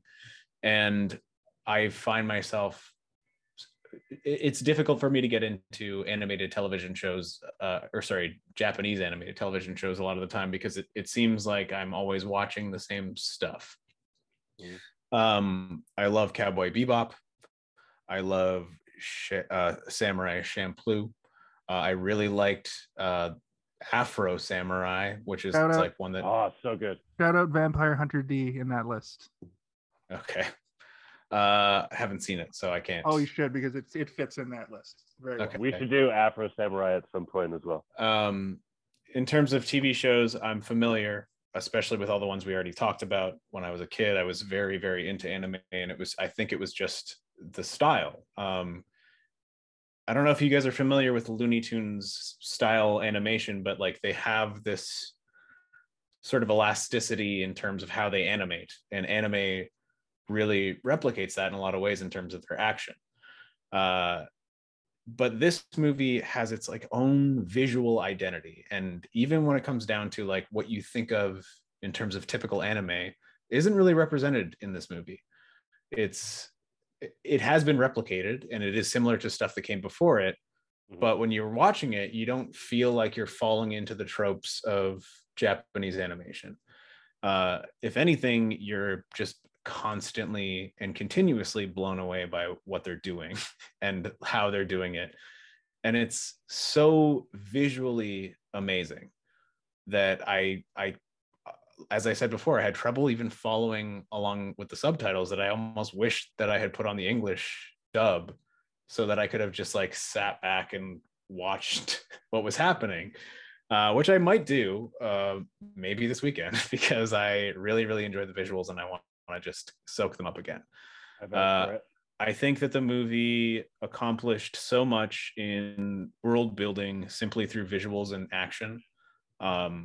What the people were doing and where they were and their environment, and just the, illustrious, beautiful, glowing buildings that are encroached upon by piles of garbage and muck, and what the people are living in is, it just tells its own story without ever having to shove it down your throat. You know what these kids are going through just based on what they're doing. They're a biker gang of teenagers, and they're all arguing over whose bike is better. And obviously Kanada's bike is the best. He's got a jacket that and pants that matches his bike. He's clearly the best one. Slightly off. So for me, again, like I could talk forever about the animation of this. It's so good. But if I had to give it a rating, I would give it 23 frames out of 24 frames a second. Nice. The music is amazing. It does its job completely appropriately. Everything is told sensibly, and it can be difficult to follow, but at the same time, like if you just kind of like sit back and let the visuals tell the story, you'll be able to get carried through to the end, and you'll understand what's happening. Yeah, and you'll let your your sensibilities will understand what's happening. It's a shitty world. Everybody's fighting, and nobody is a good guy. Nobody is a bad guy. There is literally no villain in this movie, and there's no hero in this movie. The entire movie is just people existing in a world that has been completely destroyed by people. And it's kind of the world. That's kind of our world that we live in every day. So I like it. I like it a lot. I would recommend this movie. I give it 23 frames out of 24 frames a second, and that's my rating. That's something we didn't touch on, eh? It takes place in 2019. Yeah, another thing is like 2020 was when Japan held the Olympic Games, and like there's a scene in an Olympic studio. Doesn't that happen? That's one of the subplots of the movie, that this Olympic stadium is being built. Don't get the conspiracy theorists going, guys. Leave that to me. And then underneath the stadium, it's just a giant blob of what's that, ivermectin. It's like that's what he turned into at the end. Yeah, those are two. He injected too much ivermectin into his body. Yeah, and hydrochloroquine. Yeah. I give this movie realizing your inner power and using it for good. Out of what? Using it for bad? It's like perfect. One to the other. Okay. Nailed it. Right. And on that note, hey, you didn't say anything. You just gave it a rating. You didn't give a No, I did my final thought, but I forgot to add the rating. Yeah, he did. You'll see it on playback. Don't worry. Did I zone out? No. Yeah, you were playing with your TikTok or something. No, he did. That's when he was like, and with that, I give it your final thoughts. Oh, sorry. I love you, Kaylin. I love both of you. But on that note, for Jason and Steve, I'm Kellen. For Kaylin and Steve, I'm Jason. For Kaylin, for Jason, I am Steven. And I just got to ask. Hey, did you see this one?